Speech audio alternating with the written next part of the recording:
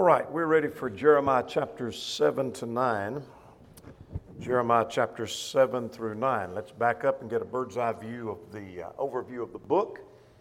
We borrow our outline from Wiersbe that we've been following. Our three major sections: the national section, the messages to Judah; the personal section, Jeremiah's suffering; and then the international section, the message to the nations. Almost every prophet has a nations section we talk about. We'll get to that a little bit later in chapter 46. We're in this section concerning the condemnation, and then there's the captivity and the restoration, and he talks about the nation generally through chapter 20, and then he'll talk about the leaders specifically in 21 to 24, at least as per this outline. In Jeremiah chapters 1 through 3, kind of a review of what we've seen thus far, we had the prophet's call, and we had the Lord's indictment, and then thirdly, we saw beginning in chapter 3, the Lord's appeal for repentance and a promise of destruction for those who reject. And that carries us through chapter 6 and verse 30. And that's where we stopped last time, or you stopped last time in the study. The next section deals with the false religion and its deception, chapters 7 through 10. And here's something you're looking for on your handout. And by the way, on the handout, I realize that one of the questions is asked twice, and that was by mistake. I copied that box and intended to put another question there, and I don't even remember what I was going to put there. But anyway, I realized that. But anyway, one of the things you're looking for is the temple message, and that is this message from chapter 7 through 10, from 7:1 through 10 in verse 25. Those chapters, 7, 8, 9, and 10, is this temple message. More about that message here in just a moment. But let's get a summary, and you're looking for this in your handout, of the three chapters. This is not our chapter titles as such. I'm following actually not Wiersbe's outline when I come to breaking down each chapter, but another, I think much of that's worded from Rader, I think. But anyway, this summarizes what these three chapters are about. Chapter 7 primarily focuses on their hypocrisy and various forms of their hypocrisy. Chapter 8 focuses on the doom because of that hypocrisy, because of their sin. And then chapter 9 talks about their punishment being just. Now, is there other things, or are there other things in chapter 7 besides hypocrisy? Well, certainly so. Same thing with these other two chapters. But if you wanted to summarize chapter 7, well, what's it about? It's about their hypocrisy. What's chapter 8 about? Well, it's really about doom coming because of their sin. Chapter 9, punishment is just. Because they've been warned, they've rejected God, and consequently, their punishment is just, and God's going to be vindicated in that. So now let's talk about chapter 7. There is this temple message that several commentators talk about. But notice at verse 1, the word of the Lord came to Jeremiah, saying, "Stand in the gate of the Lord's house and proclaim this word." And so here was his sermon that is going to be delivered at the temple. So you go to the gate of the temple and you deliver this message. And this sermon goes through chapter 10 and verse 25. And we'll finish that next time. So we're going to look at the bulk of the sermon, basically. And so we call this the temple message. We're not through with it tonight, but I'm just trying to give you a perspective. And you might make a marginal note for future study that this goes from chapter 7, 8, 9, and on into chapter 10. So what's dealt with in this section, this sermon? Well, false religion and its deception. And that gets to their hypocrisy and their sin. Now, we're going to look at three things tonight. And we've already talked about hypocrisy and doom coming and punishment is just. But as Rader words that in his work, he calls it simply trusting in the temple and offering prayers, and sacrifices are all in vain unless joined by sincere obedience. In other words, they're offering sacrifices, they're coming to the temple, they're offering prayers, but there's not obedience. That's what we call hypocrisy. And so he describes their hypocrisy in chapter 7. Well, then in chapter 8, apostasy from God's way results in punishment. Doom is coming because of sin, as we summarized a moment ago. And then chapter 9, religion guided by imagination of man's heart is indeed a corrupt religion. So let's look at chapter 7 now. Let's focus on chapter 7. And I'll try to call attention to some of the questions that we've handed out, as well as the handout as we go along. So here's what happens in chapter 7. We're talking about trusting in the temple, and offering prayers and sacrifices are useless unless there's obedience. First of all, let's look at verses 1 to 15. Do not trust in lying words. And he talks about presumptuous worship cannot save. So let's get verses 1 to 15. Verse 1 says they call him to the temple, and you go to the temple and you start preaching this message. And here was the message, verse 2 beginning. Amend your ways and your doings, and I will cause you to dwell in this place. In other words, if you change, then you will dwell in this place. Promising a remnant that would come, that if you make a change, there you will be allowed to come back into the land. And the punishment, or at least stay in the land. Now notice verse 4. Now this is quite interesting. Do not trust in lying words, saying, the temple of the Lord, the temple of the Lord, the temple of the Lord are these. So what's going on here? Well, you're looking for this in your handout. And that is, in what way were they trusting in the temple? Well, let's jump ahead of ourselves to verse 14. He talks about the house, which is called by my name, in which you trust. They had confidence in the temple. Perhaps some suggest that because the temple is with them and the temple is still standing, everything's okay. Everything's okay because the temple is still standing. And some suggest that maybe their thought was God wouldn't allow anyone to destroy His holy temple. And so as long as we've got this temple, then everything's okay. No matter how we live, God's not going to allow another nation to come and destroy this temple. Perhaps that's the thought process. It may be as much this concept of that because we have the temple, we're safe. And they're putting their confidence, we can go to the temple, and because we have the temple and we go to the temple to worship, everything's okay. Let me give you a parallel to that. That may get us to better understand what's going on with them. We have the same kind of concept with reference to being a member of the church. We learn enough principle of truth that we know the church of Christ is that which is in harmony with the Scriptures, and so we boast, I'm a member of the church of Christ. I'm a member of the church of Christ. I may not live faithful. I may not be as godly as I ought to be. I may not go to church all the time. I may say words I shouldn't say, etc., but I'm a member of the church of Christ. And so it's like church of Christ, church of Christ, church of Christ are these. And so I'm safe. Well, you're not living, but I'm a member of the church of Christ, though, you see. And therefore, everything's okay. And so that's the concept. That's the idea that's going on here. The temple of the Lord are these. Or maybe baptism. I've been baptized, so everything's okay. So they're putting their confidence and their trust somewhat in the temple. But that's not the only thing that they do, and we'll see that a little bit later on. Then it comes back to this thought at verse 5. If you thoroughly amend your ways and your doings and thoroughly execute judgment between man and neighbor. And here's what that means you're going to be doing. Look at verse 6. You're not going to oppress the stranger and the fatherless. You're not going to shed blood. You're not going to walk after other gods. Their idolatry, which is dealt with specifically throughout these 3 chapters. And notice verse 8. Behold, you trust in lying words that cannot profit. Now, what were the lying words? Well, the lying words were the prophets that said, peace, peace. We'll see that in chapter 8 when there is no peace. That's the lying words.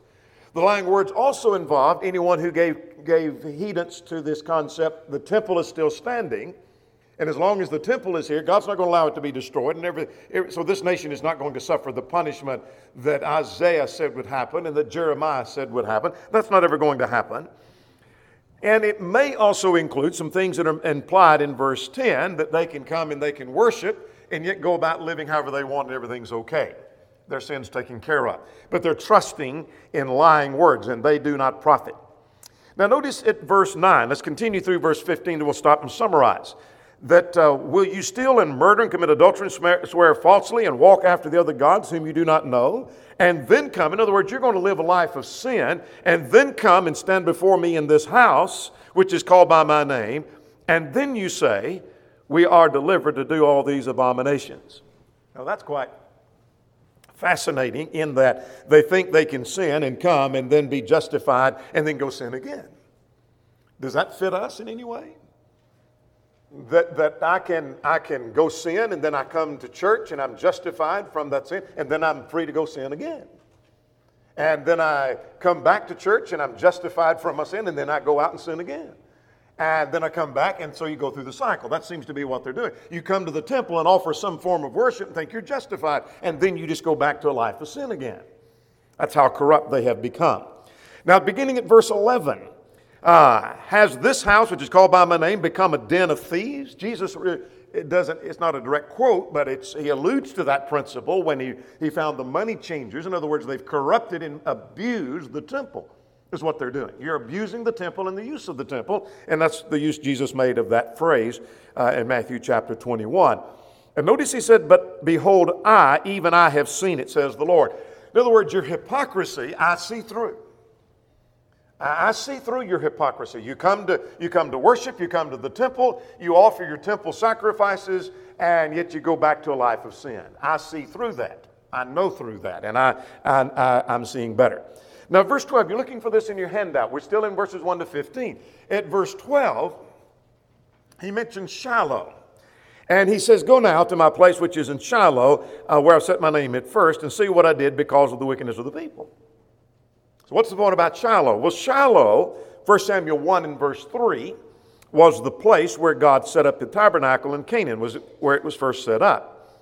Well, the Philistines later come and they defeated Israel and took the Ark of the Covenant, 1 Samuel chapter 4, and then later because of the sin of the people, Shiloh basically was destroyed.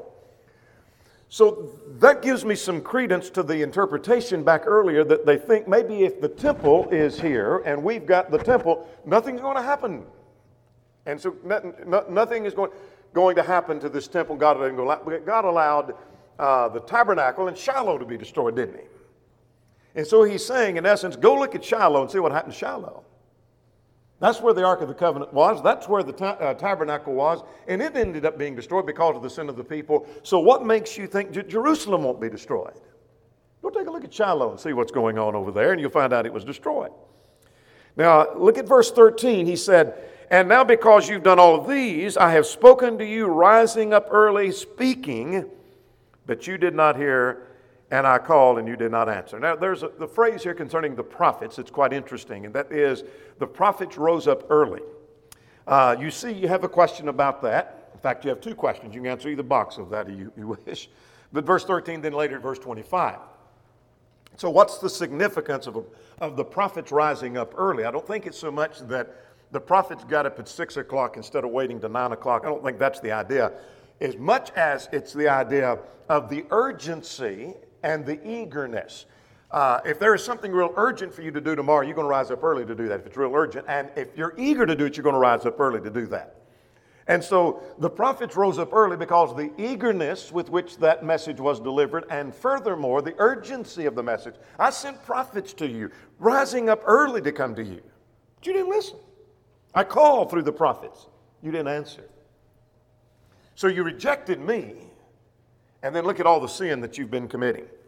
And now then, verse 14 and 15 to finish that section. Therefore I will do to this house which is called by my name, in which you trust. You've got your trust and your confidence, the temple of the Lord, the temple of the Lord.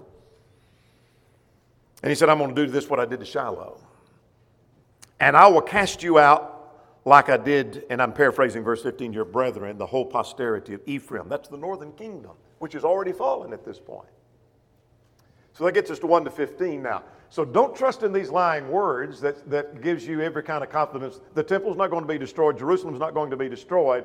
And then you come and worship, and then you go on committing your sin. Now let's start at verse 16 now through 20. Prayer is not going to avail in Judah because of their idolatrous heart. So let's get 16 to 20 here. And therefore do not pray for this people. In other words, don't even offer intercessory prayer for them. Reminds me of 1 John 5. There's a time you don't pray for your brother.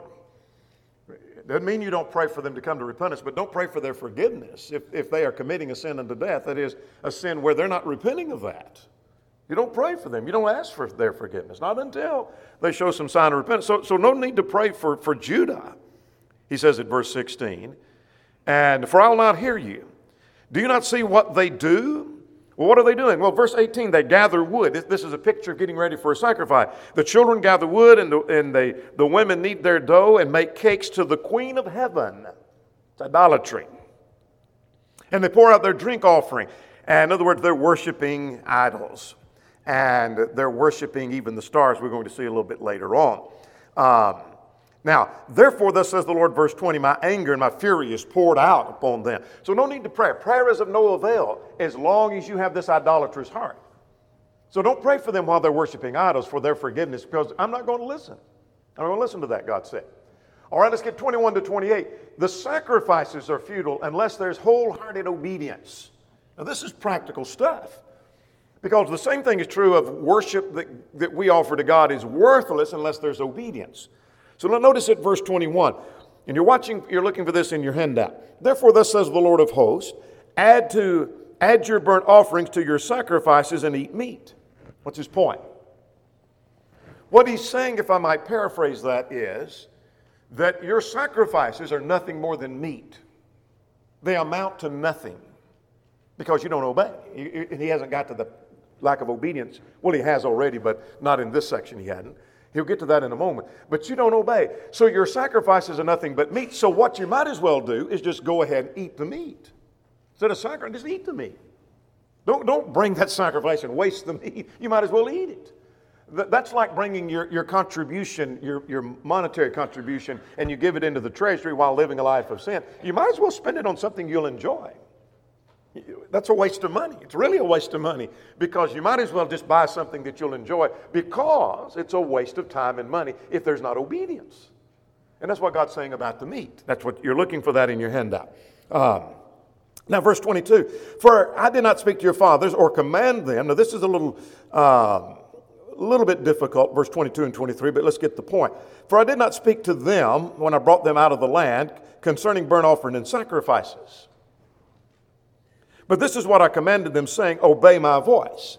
Now, what's he saying? He's not saying I didn't command sacrifices when I brought them out of Egypt, brought them to Sinai and gave them a law. He did give sacrifices there. But what he's saying is, I didn't merely ask for sacrifice. What I asked for was obedience from the heart. That's what I asked for. That's what I asked for at Sinai. That's what I asked for in the law. That's what I asked for in the Ten Commandments. That's what I asked for in all the laws that God had given. And notice he said, obey the voice and I will be your God and you'll be my people, and walk in all the ways that I have commanded, that it may be well with you. Not a direct quote, but that's got to be referring to Deuteronomy 6. Because repeatedly through Deuteronomy 6, there is the statement that it may be well with you. That if you do this and if you do that, then it will be well with you. And it was about obedience. Teaching your children, teaching diligently to your children. Let the word be in your heart, and then you teach it diligently to your children, and it will be well with you. Deuteronomy 6. Well, they didn't do that. Let's go on down through verse 28 now. Again, yet you did not obey, verse 29, or incline your ear. Interesting phrase at verse 24, that you went backward and not forward. Make a good sermon. Are you going backwards or forwards? Do you know which direction you're going? Are you going backwards or forward? You went backwards instead of forward. In other words, you went back into sin rather than going forward into righteousness. You went back to Egypt rather than going forward to Canaan. Which direction are you going? Again, verse 25 mentions the prophets were rising up early and sending them. Yet, verse 26, you did not obey nor incline your ear, and you did worse than your fathers. Therefore, you shall speak all these words to them. Now, this is interesting. You're looking for this in your handout. You speak all these words to them, but they will not obey you, and you shall also call on them, and they will not answer you. Now, put yourself in Jeremiah's shoes. And you've been given a task, and God said, I want you to go preach to these people, and I want you to preach 40 to 50 years. And you're going to go preach, but they're not going to listen to you. And you're going to call to them, but they're not going to answer you. And you're going to give a message to them, they're going to ignore you. And when his 50 years were over,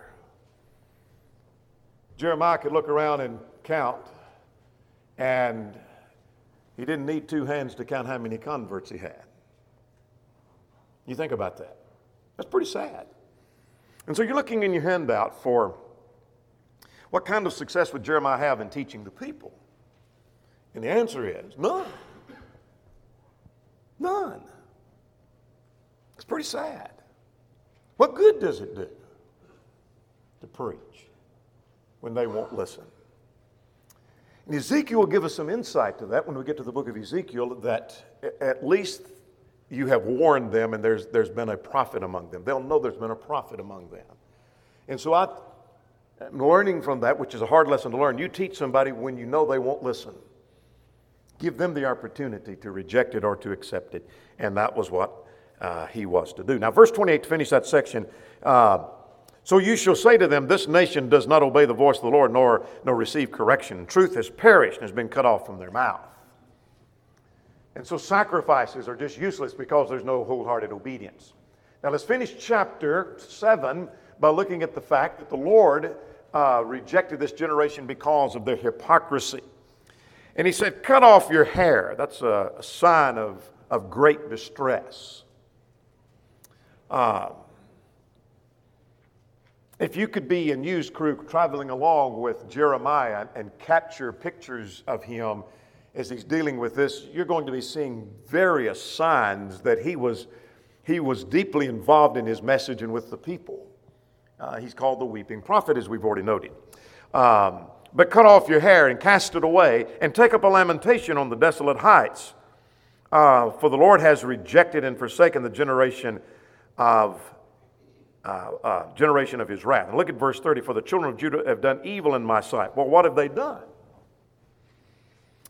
Well, they set up their abominations in the house, which is called by my name, to pollute it, and they set up high places in the valley of the sons of Hinnom, which is on the southwest part of Jerusalem, that they might burn their sons and their daughters in the fire. That is the burning to the idol Molech. This is how far they've gone. Not only are they involved in idolatry, but what they're involved in is burning their own children to idols, is the concept. And he said, something I didn't command them, nor did it come into my heart. And so God says that he's going to bring doom and destruction. Look at verse 33. The corpse of this people will be for food for the birds. And then I will cause to cease the cities of Judah and from the streets of Jerusalem the voice of mirth. In other words, the voice of celebration, the voice of crying is not going to be heard anymore in Jerusalem because I'm going to wipe Jerusalem clean, is the idea. So what have I seen in chapter 6? Hypocrisy. So they trusted in lying words, they're trusting in their worship, they're trusting in their prayer, they're trusting in their sacrifices, all of which are useless because they're involved in sin and there is no obedience. All right, let's move to chapter 8 now. Chapter 8 shows that apostasy from God results in punishment. When they've gone as far as they've gone, they reach a condition that death will be desired rather than life, verses 1 to 3. And this shows a miserable condition that they will, at that time, when God deals with this nation and brings another nation in, that they'll bring the bones of the kings of Judah and the princes and the priests and the prophets out of their graves and spread them out before the sun, which they... let me go back to start at verse 2. And spread them out before the sun and the moon and all the host of heaven, which they have loved and which they have served after they have walked. Now that suggests to me that not only are they bowing down before an idol, but there seems to be some worship of the stars and the planets involved in their idolatry. But notice the miserable condition. Basically, that death will be chosen, verse 3, rather than life by all the residue of those who remain. In other words, it'll be so terrible that those that are left may rather just die than to live in the condition. When they see the destruction that comes because of the sin when finally Jerusalem falls. Now, beginning at verse 4, their stubbornness. Their stubbornness is described that led them to this perpetual, continual backsliding. Now notice at verse 4, we don't have time to notice every phrase. Will they fall and not rise? Will they turn away and not return? Well, the illustration is that if you fall down, most people want to get back up. Try again. Keep going. But Judah fell down and they stayed down, is the idea. So why then has this people slidden back in Jerusalem in a perpetual backsliding? They've just gone on and on.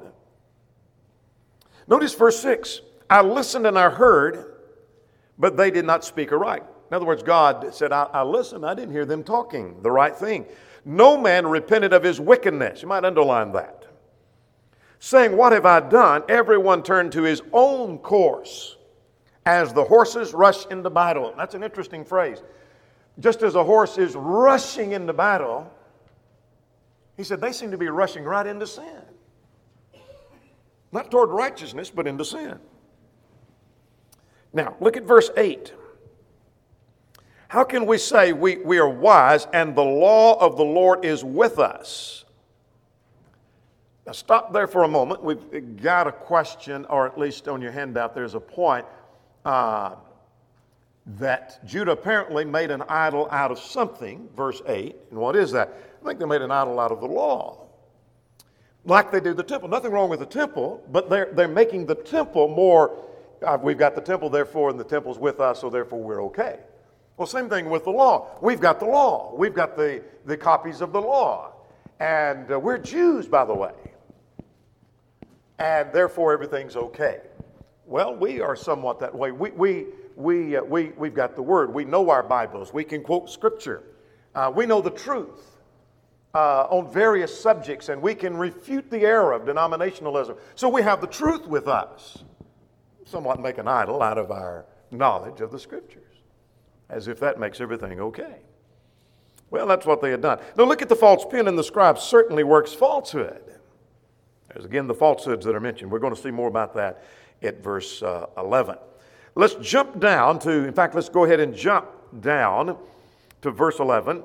Verse 10 talks about the false prophets, and they have healed the hurt of the daughter of my people slightly, the New King James says. And the footnote says superficially. Now that's interesting. The healing that's superficial means it's not true and it's not real, it just looks like. So a false prophet comes along and he tells everybody everything's okay, and he smooths that over and it looks okay, but it's superficial. There's nothing real about it. Well, what were they saying? You might underline it, verse 11. Here was the message. Jeremiah was a prophet of doom, saying doom is coming, destruction is coming, and doom is on its way. And yet the prophets were saying peace, peace, when there is no peace. In other words, everything's okay. Destruction is not coming. Nebuchadnezzar is not coming in. Jerusalem will not fall. The temple will never be destroyed. God wouldn't let that happen. We've got the law with us, by the way, and we've got the temple. So everything's okay. And he said they're preaching peace, peace, when there is no peace. I want to tell you, there are false prophets today preaching peace, peace, when there is no peace. All is well, even though you don't believe in God. All is well, even though you only have faith. But even among brethren, when someone is in sin, someone comes along and says, there's nothing wrong with that. And so go ahead and practice that. It may be the sin of drinking. It may be the sin of immodesty. It may be the sin of dancing. Maybe the sin of gambling. And some preacher may say, it's okay, there's nothing wrong with it, and I participate as well. And what he's saying is peace, peace, when there is no peace. And so the same message is being preached today. Now, verse 12 says, were they ashamed when they committed abomination? You would have thought they would have been. The prophets are saying peace, peace. And what that message, I want you to notice two things here, or three. One is that they should have been ashamed of sin, but they're not. But here's what I want you to notice, that kind of a subtle point. The prophets that were saying peace breed this concept in people that they're not ashamed of what they're doing. Stop and think about that. When someone says everything's okay with this practice, nothing wrong with that, then that makes it so that I'm not ashamed if I do that, because I bought into this peace, when really there was no peace. And so I'm not ashamed. I'm not ashamed of what I'm doing, because he said it's okay. Brother so-and-so said it's okay. He said he saw nothing wrong with that. And he knows his Bible, and he's a scholar, and he's whatever. And so he says, peace, peace. And that breeds this lack of shame when it comes to sin. But anyway, let's go further. Look again at verse 12. Were they ashamed when they committed the abomination? No, they were not ashamed, nor did they know how to blush. In other words, they've lost the ability to be embarrassed. In other words, things that ought to make you blush, in other words, make you ashamed, doesn't bother them anymore. Now, for a couple of cross-references, we've tried to do this, and I mentioned this earlier when we were talking about chapter 3. You might make a cross-reference to chapter 3 and in verse 13. And if you look back at chapter 3 and verse 13, chapter 3 and verse 3, chapter 3 and verse 3, that they were not ashamed and they couldn't blush. You probably have a note to see chapter 6 and verse 15. Or verse 12, I can't read. Chapter 8 and verse 12.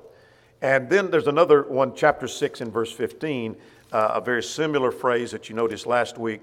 So 6 and 15, 3 and 3, and 8 and verse 12. You might tie those together in your marginal notes. Neither could they blush. Now, let's see where we are. That gets us down through verse 12. Now start at verse 13. They look for peace, but only trouble comes. Verses 13 to 17.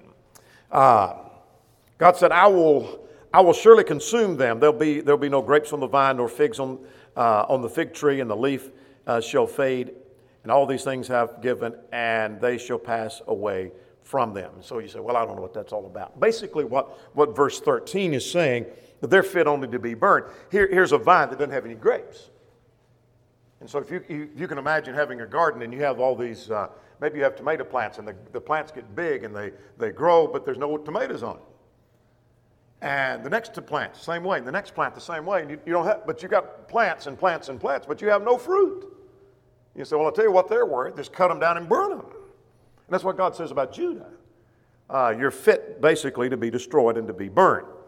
So, verse 14, why do we sit still? Assemble yourselves, and let us enter the fortified cities, and let us be silent there. For the Lord our God has put us to silence, and given us water of gall to drink. And here's the picture of the consequence of sin. It's like God giving us bitter water to drink, bitter consequences. In other words, here are bitter consequences to the sin. And we looked for peace, but no good came. And a time of health, and there came trouble. In other words, we were misled. We were told by the false prophets everything was okay, and destruction is coming. That's what's going to happen when destruction comes. We were misled. Let me fast forward to the day of judgment. There are going to be people who are going to say, you know what, we were misled. We were told peace, and we were told health, and we didn't find it. We were told it was all right to do this. How sad. Now, verse 17. I will send vipers among you, vipers which cannot be charmed, and they'll bite you, says the Lord. You know what that tells me? It's too late. It's too late. Nothing can be done. It's a picture of God sending vipers, and there's nothing you can do about those vipers. You can't charm them. You can't shoo them off. You can't kill them. I'm sending vipers among you, and you can't charm these vipers I'm sending. Now, not literally is he sending vipers, but when I send Nebuchadnezzar in to destroy Jerusalem and destroy the temple, you're not going to stop him. And these vipers are going to bite you. It's too late. It's too late. Now, let's start at verse 18 now. And go through verse 22. Notice Jeremiah felt passionate grief over the fate of Judah. This is where he seemed to be, one of the sections where he seemed to be a weeping prophet. That he said, I would comfort myself in sorrow, my heart is faint. Listen, the voice, the cry of the daughter of my people from a far country. Is not the Lord in Zion? Is not our king in her? What happened to this nation? What happened to this nation? Why have they provoked me to anger with the carved image and the foreign idols? Now, verse 20 is quite sad. You're looking for this in your handout. The harvest is past. The summer is ended. And we are not saved. In other words, our hope, our plans, and our schemes didn't work. Egypt didn't help us. Do you remember back in studying Isaiah, we talked about the Egyptian party? That is, there's some different political parties basically, and the Egyptian party, as some call it, I'm calling it that. I forgot it was Humphreys or somebody calls it, it may have been Haley that calls it the Egyptian party. Meaning that those that favored, let's go to Egypt for help, and maybe Egypt can spare us and fight off. Well, Egypt didn't help them. Because the harvest is past, the summer is ended, and we are not saved. The prophets lied to us. Verse 21, for the hurt of the daughter of my people, I am mourning. Astonishment has taken hold of me. Is there no balm in Gilead? It's a reference to where the balm was secured for medicinal purposes. And so basically, is there no medicine to heal? Is there not a physician? Why then is there no recovery for the health of the daughter of my people? And the answer is because they are steeped in sin. So, apostasy leads and results in punishment. That was the point. Hypocrisy, chapter 7, punishment coming because of their sin. Now let's spend the rest of our time in chapter 9 and wind this up. And let's look at chapter 9. Chapter 9 is talking about religion being guided by the imagination of man's own heart. And that indeed is corrupt. Now this is quite interesting at verse 1. Oh, that my head were waters and my eyes fountains of tears, that I might weep day and night for the slain of the daughter of my people. He was indeed a weeping prophet. I wish my head was just full of water and I'd just weep tears. Just weep tears all the time. Day and night. Reminds me of Psalm 119, verse 136. Rivers of water run down mine eyes because they kept not thy law. Interesting phrase. Reminds me of Lamentation 1 and verse 16. Reminds me of verse 18 of the same chapter. Also chapter 13 and verse 17. Now notice you're looking for this in your handout. And that is, what did he want to do? And the prophet said, oh, that I had in the wilderness a lodging place for wayfaring men, that I might leave my people and go from them. For they're all adulterers, an assembly of treacherous men. Wish I had a place I could go and get away from all of this. Remind me of Psalm 55, a little bit.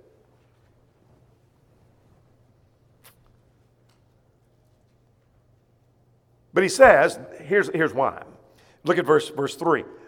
They're like a bow, they have bent their tongues for lies. Just like a bow that's being bent, he said they've bent their tongues for lies. Notice at verse 3, and you might underline, they proceed from evil to evil, and they do not know me. Men who are steeped in sin and set toward a life of sin don't care to know God. But notice they're proceeding from evil to evil. They go from one sin to the next. They're involved in this sin, then they go to this sin, then go to this sin, from this idol to that idol, etc. And they don't know me. Look at verse 5. They weary themselves to commit iniquity. They wear themselves out. Are you wearing yourselves out in the service of the King?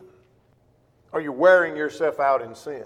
They weary themselves. I mean, they just involved in so much. It's like we're just wore out because we did this sin and then this sin and this sin and this sin and this sin, and we're just so wore out with sin. He said they weary themselves. They go from evil to evil.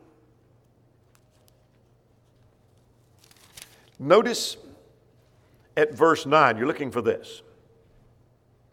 Let's get verse 8 first. They speak deceit.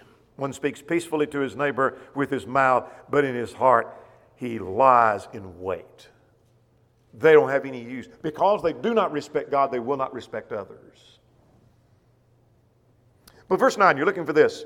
And that is, shall I not punish them for these things, says the Lord? And stop there. We'll get the rest of the verse in a minute. What should I do when people live this way? Should I not punish them? Well, that's the right thing to do. Here's another way of wording that. Shall I not avenge myself? Here's what I'm learning from that. You're looking for this in your handout. When God punishes sin, He avenges himself. When God punishes sin, it shows the justice of God. And so, sometimes in studies like this, we say, I get tired of hearing about doom and destruction. Okay.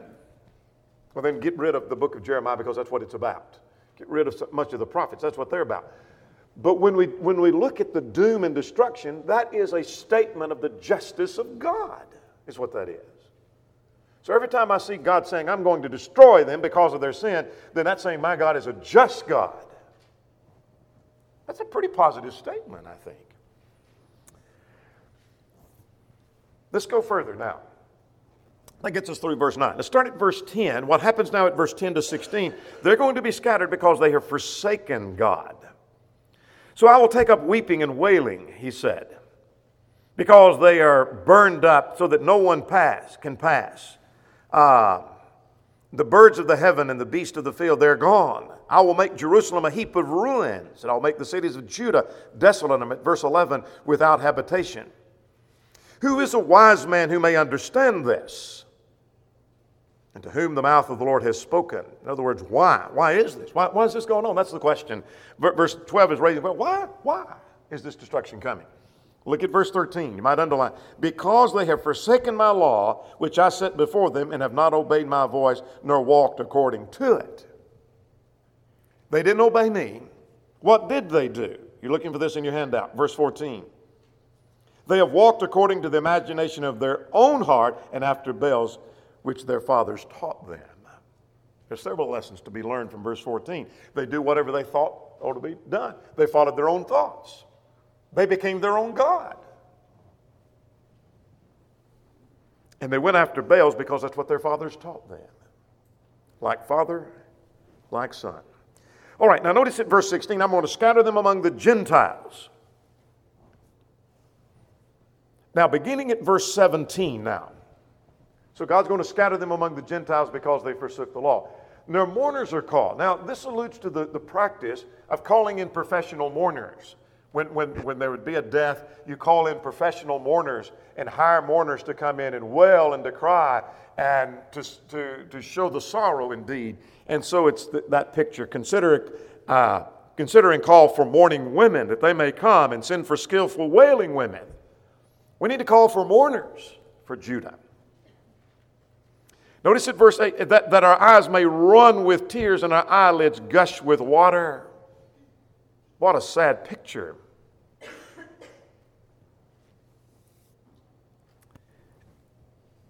And then notice at verse, I want to drop down to verse 23. Notice at verse 23. You're looking for two things here in your handout. Let not the wise man glory in his wisdom. There's the first thing. You're looking for things that don't really matter. Let not the wise man glory in wisdom, nor the mighty man in his might,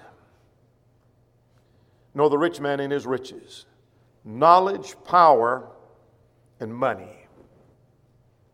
Then when all the dust is settled, here are three things that don't matter. Wisdom, knowledge, money, and power. Men spend all of their life gathering up money and becoming rich, accumulating power in Washington or wherever they may be,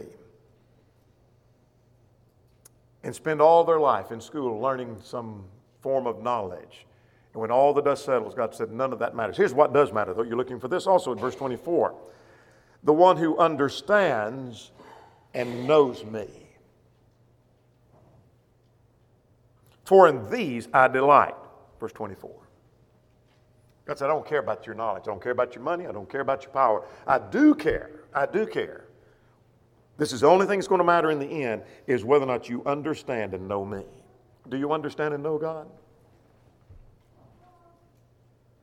Now let's wind up looking at verse 26. The days are coming, verse 25 actually, that I will punish all who are uncircumcised with all who are circumcised with the uncircumcised. That is, the Jews with the pagans. Egypt, Judah, Edom, Ammon, Moab, etc. For all these nations are uncircumcised, and all the house of Israel are uncircumcised in the heart. Now that's powerful. You see, the Jews, Judah in this case, are no different than the pagans. Oh, literally, physically, they may have been circumcised, but not in the heart. That reminds me of Romans 2. He is a Jew which is one inwardly, that is of the heart, in the spirit. Verse 28 and 29.